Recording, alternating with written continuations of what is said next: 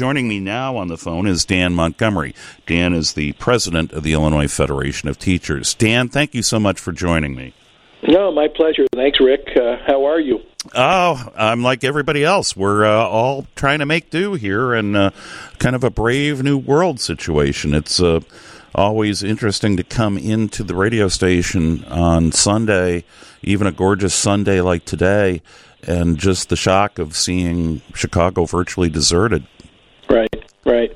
Yeah, I know. And then you think, every once in a while, I think, oh, I'll watch a hockey game, and we can't even do that. No, but you can listen to the 2010 games, including tonight at 6. Yeah, and you know, I was actually, I have to admit, because we always talk, Dan and I talk about hockey and sports, but I was actually, for a brief moment, watching ESPN where they were showing two guys at a EA video game competition using Madden NFL 2020. I mean, I'm getting a little bit starved for some sports action here. You got to check yourself every once in a while. Well, I wanted to have you on much earlier, and this actually kind of tied back to when Governor Pritzker announced the shutdown of the schools, and now we're even past what the shutdown date would be. To now we're looking at April 30th at the earliest. Although when you look at the governor's daily press briefing, and he talks about when the apex of the virus here in Illinois may hit, it could be right around then. It could be late April, and I guess, you know, what should we make of this school year? We're not like other states right now where they have basically ended their school year, but are we in a position where we should just kind of look ahead, do that, and figure out how to adjust from there? Well, I think teachers and schools and school leaders have been really focused on what do we do in the moment here, right? And when we first went out around March 16, 17, there were some school districts that were on spring break at that time. Remember, there were about maybe 24 school districts before the governor's order who'd already canceled in-person classes. In Southern Illinois, it's more typical that our schools get out in mid to late May, a little bit earlier than a lot of districts up here. So I think, the focus has been on trying to figure out what we do right now. This week is spring break for my son, who's a sophomore in high school. It's spring break coming up here for CPS as well. So, teachers and other school staff have been really focused on how do we do this. It's painful. It's painful because for a lot of reasons, not just the absence of, in-person communication and that human experience, but we know, so many of our kids don't have the same kinds of access to resources in terms of, computers at home, tablets, iPads, things like that. Even the Internet. And that's true in the city of Chicago. It's true in the suburbs. It's true. There are places far downstate where they don't even have good, cell service in parts of, depending on where you live. You might not have good cell service even at your home. I think there's parts of rural Illinois that are still on dial-up. Yeah. Oh, yeah. And I mean, Belleville, which is in the Metro East area, for instance, that's a district where we represent folks. They did a really neat thing. They were using their bus drivers to, it works so many ways. It helps keeps the bus drivers working. They get paid. The bus drivers are delivering meals to the students out at home, or they had various pickup spots. And the bus drivers were delivering and collecting back work, like the teachers had Xerox packets and things for students to do. And furthermore, they put these mobile hotspots in the buses, and they announced where the buses would be. I think they had 3 of them around the community at various times, so kids or anyone really in the community could go and be near the buses, and they were near parks and places where people could safely gather or be to get some Wi-Fi. But I mean, yeah, right. So that's what we have here. And we're talking, and for folks who don't know Belleville, we're talking about a relatively like a suburb of St. Louis. Yeah, I mean, this is not rural, like Cairo or anything like that. We're talking a very big part of Illinois population in St. Clair County is Belleville. So right. don't be thinking this is somewhere in rural Appalachia or something like that. Not at all. And I heard a teacher talking a week or so ago. She was a CPS kindergarten teacher, or I'm not sure if it's kindergarten, but elementary. And she said before they went out, she had asked her students, what do you have at home for a computer or internet? And she said maybe half of them said my mom's cell phone. So you have to then think about, well, how do you spin that out, right? So that mom, maybe she's home, but maybe she's out at work every day. Maybe that child could have some time, on her cell phone doing some version of online work, possibly even if it's only watching some videos or something. But there's other siblings maybe. What if there's an older sibling in high school?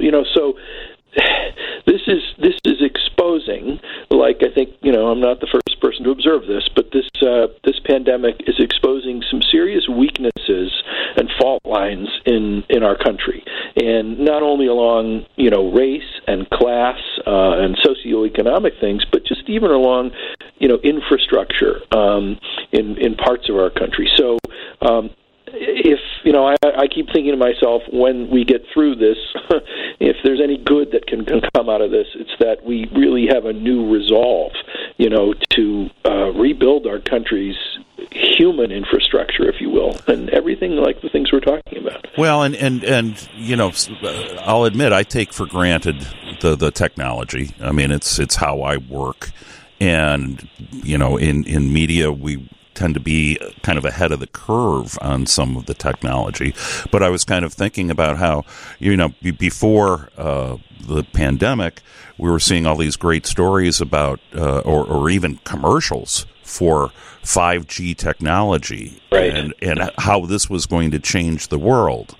And here you're looking at 5G technology moving forward, whereas we're talking about, there are families that don't have access to Wi-Fi. Yeah. And, and specifically in education, too. I mean, you think about it. I was talking to a friend of mine, a colleague of mine that I taught with when I was teaching full-time, who's an English teacher in the high school. I said, well, how's it going? And tell me how teaching is going. And the very first words out of his mouth were, well, I can tell you this. Online education is not the future. And, we kind of had a chuckle about it. And, I mean, I think there's many people who will come out of this experience and say, look at this, distance learning, it's the future. And what I think we all are seeing, and I don't think it's just teachers and school staff, it's parents and it's students. Yeah, there can be parts. I'm not saying there shouldn't be ever online learning or it doesn't have a place or anything like that. It can do many wonderful things. But look, we need the human connection. You need to get people in a room together. Children, young people, they need the guidance. And the human connection is the way we've taught, since the beginning of humanity. And I don't think that's ever going to change. And I think anyone who thinks that even where we can do this really well, that it's a replacement for in-person learning and all the things, if you really think about what happens in school, all the social skill building, all the teams, the sports, the clubs, theater, music, whatever it is, all that, it adds up to a kind of human building experience that we've managed to put together for our children, for better or worse. But it can't be replaced online. And everybody's soldiering ahead, doing their best. And there's some really great stuff happening. I hear about it every day. But make no mistake, it doesn't replace real school and where we'd all rather be together in one classroom, in one building. Sure, the character building, the culture building, and you think of, as adults, you think of, that fifth grade teacher that made such a big difference in, yep, basically propelling you into your careers. That's so true. And I've heard we also represent folks in higher ed and community colleges and four-year institutions, and every day you can read online. I mean, if you just scan Twitter or Facebook and other social media, you can hear really compelling testimony, if you will, from people who are teaching online. And mind you, in higher ed, there's a greater infrastructure for distance learning, right? I mean, that's been occurring for some time. So they already have, in a lot of disciplines, a sort of better means to deliver it. But time and again, you hear professors and instructors talking about the difficulties that their students are living through right now. There's a great article in today's New York Times, I don't know if you saw it, about they profiled a few students who are undergrads and Haverford College in Pennsylvania. And, they have a girl there who's on total scholarship, and her parents are on a food truck in Florida. And, the economic devastation here is hitting all these students, too. Absolutely. I mean, I did look at, there was a piece that CNN had online about teachers trying to redefine class, and only had a few days to kind of do it before schools were shut down. Think about that. I mean, at least 124,000 schools have been shuttered across the United States. 124,000 schools. Yeah. Now factor in how many students. Right. So, I mean, and obviously, teachers still want to try to have a connection here. And I guess... True. And as I said, some of these teachers, they only had a few days before schools shut down. They don't know what electronic access they have. They don't know, how do teachers in this atmosphere still kind of try to work to maintain that personal environment with the students? Teachers I've been talking to, I mean, it's a kind of mishmash of a lot of different things, right? If your school has some platform like a Google Classroom or a Blackboard or even Zoom, some schools are using Zoom, though. We've all heard about some of the issues there. Yes, please. They're using them. Some schools are saying you should have class synchronously. In other words, they've created a new schedule and say, Tuesday morning at 11 a.m., these classes will meet, online. And when I've asked my teacher colleagues, what is that like? What sort of return are you getting? They're saying it varies. It kind of depends on the year. They're sophomores, maybe half of them. Seniors, 30 to 40% of them. And then they follow up because you don't know what the story is there. Is there sickness in the home? Don't they have internet access? So the teachers, a lot of them are making phone calls. They're putting out, emails and things like that.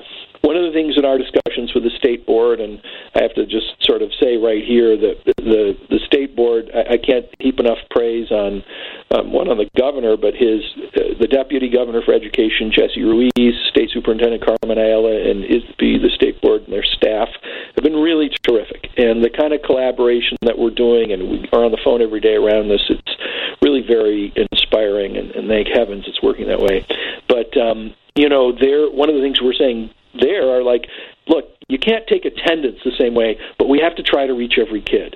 And so if persistently you can't get a hold of someone, we're then saying, well, then that's when you've got to reach out and have counselors or social workers try to contact the family. In some cases, I've heard stories they just can't. Maybe the family left and went somewhere, things like that. But it is a great concern.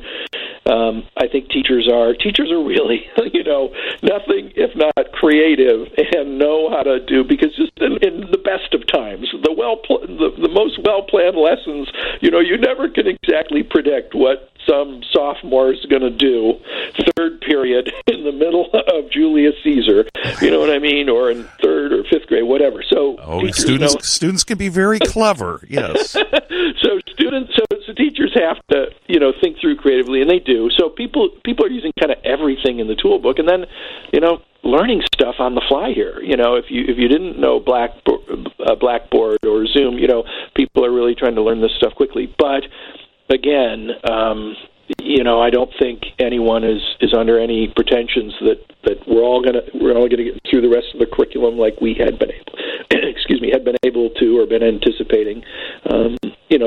There's thinking about grades, right? And we're doing grades in such a way that kids can help the grade, raise a grade from where they were on March 17th up, but not let kids get hurt in terms of grades. But there's a lot of questions. We need guidance from the state board, and they're working on it towards graduation requirements and things like that. And I think the big thing in the education community is we don't want kids to be hurt by this. I know it sounds odd because everybody's being hurt, right? But we want to minimize the interruption, the setbacks that they're going to experience, and help them. We're speaking with Dan Montgomery, the president of the Illinois Federation of Teachers. And Dan, you got into a point I was going to ask you about, is we don't know, the kids don't deserve to be hurt by this. Right. And yes, we've all been hurt to some degree or what. But I mean, to me, I look at this as, are we approaching kind of a lost year? Well, you have to remember we got about 3/4 of the way through the year. Okay, so let's not forget that, right? A lot of great stuff happened. I would sort of reject the idea. I've heard someone say this. Well, it's a whole lost year. Let's hang on to that, and for the kids' sake too. I mean, you can spend time, and a lot of teachers I know are spending time right now, kind of reviewing and making more concrete things kids have already learned now, and that's of great value. It really is. So if let's say you're in the CPS or you're up in a lot of school districts in this area, you've had your spring break or you're having it this week, and then you've got about a month of school left, May, and a couple of weeks or a little bit more or a little bit less depending on where. I wouldn't say it's a lost year. I really feel for the seniors in high school. I mean, I taught high school, and this is a time of year that there's a lot of capstone events. There's prom, there's commencement. There's so many things that are rituals that you look forward to for your 4 years of high school, and that's hard. And getting into college and wondering like that, and those are big questions. But I'm confident, who knows what the future holds in terms of how long we're in this phase and what the beginning of next year will look like. But, we will get back to school. There will come a day we are on the other side of this, and we'll have to take stock. And the learning that has been lost during this time, it's not going to be easy, but we can work harder and bring kids back up. Kids are so resilient. And, I mean, the other thing I would say is I'm hearing great stories about the kids at this moment, asking their teachers, how are you? And the children and young people, they're just so magnificent. And we have to really be tuned into their emotional growth and state at this time to try to support them because there is a lot of fear and it's uncertainty, which is hard. So I try to be optimistic, and I know our teaching staff does that too, and every day kind of bucking up the students and saying, yeah, this is a setback, but it's nothing we can't get over. And I mean, maybe last year was too harsh a phrase, but I guess maybe just the fact that, we will have to look at some remedial education when this is over. Yeah, I mean, and again, there you get into differences, real gaps in race and class and money and socioeconomic standing and resources, and that's where we want our public schools to make up the difference, right? And there are big fiscal questions hanging over the state and everybody going ahead too, and thinking about, well, if we add learning time back, how do we do that? How do we pay for it? How do we run buildings and staff for extra time? Will people come? When do we do that? Will they come? If we build it, will they come? If schools start somewhat early somewhere in the fall, say earlier than normal, to try to make up time, is that something a community is going to want? Those are going to be community decisions done by school boards around the state, but they will also be tied to fiscal constraints. So, that's one of the many things everybody's thinking about right now, is what could that look like and what are other things we can do? I'm sure you will see that all of us in the education community kind of trying to provide more and more summer resources that will be free, so it's not dependent on your parents' ability to pay, that kids can do, even if it's not required, but kids can do to not lose too much. I mean, there's just, as I said, it's so much uncharted waters here. And I mean, for example, how do you do grades when in this kind of atmosphere? Yeah, well, exactly. I mean, teachers can still give comments, and they still are. I've talked to, my field is English, so I'm always talking to English teachers, and they're still having papers written, and that's relatively easy to do remotely, where you can give feedback on a piece of writing. But all sorts of work is still being done. We've been pushing and promoting this idea of capstone projects at the end. We get close, so maybe you haven't gotten through the entire curriculum for AP U.S. history or what have you, but can you do a project that's really going to help the kids grow and that they can learn continually, having them do a big project as a sort of a year-end thing. And those things often, especially in the upper grades, they're fairly independent work. You can keep checking in with the teacher, but students can do a lot on their own. I think it's harder, in the lower grades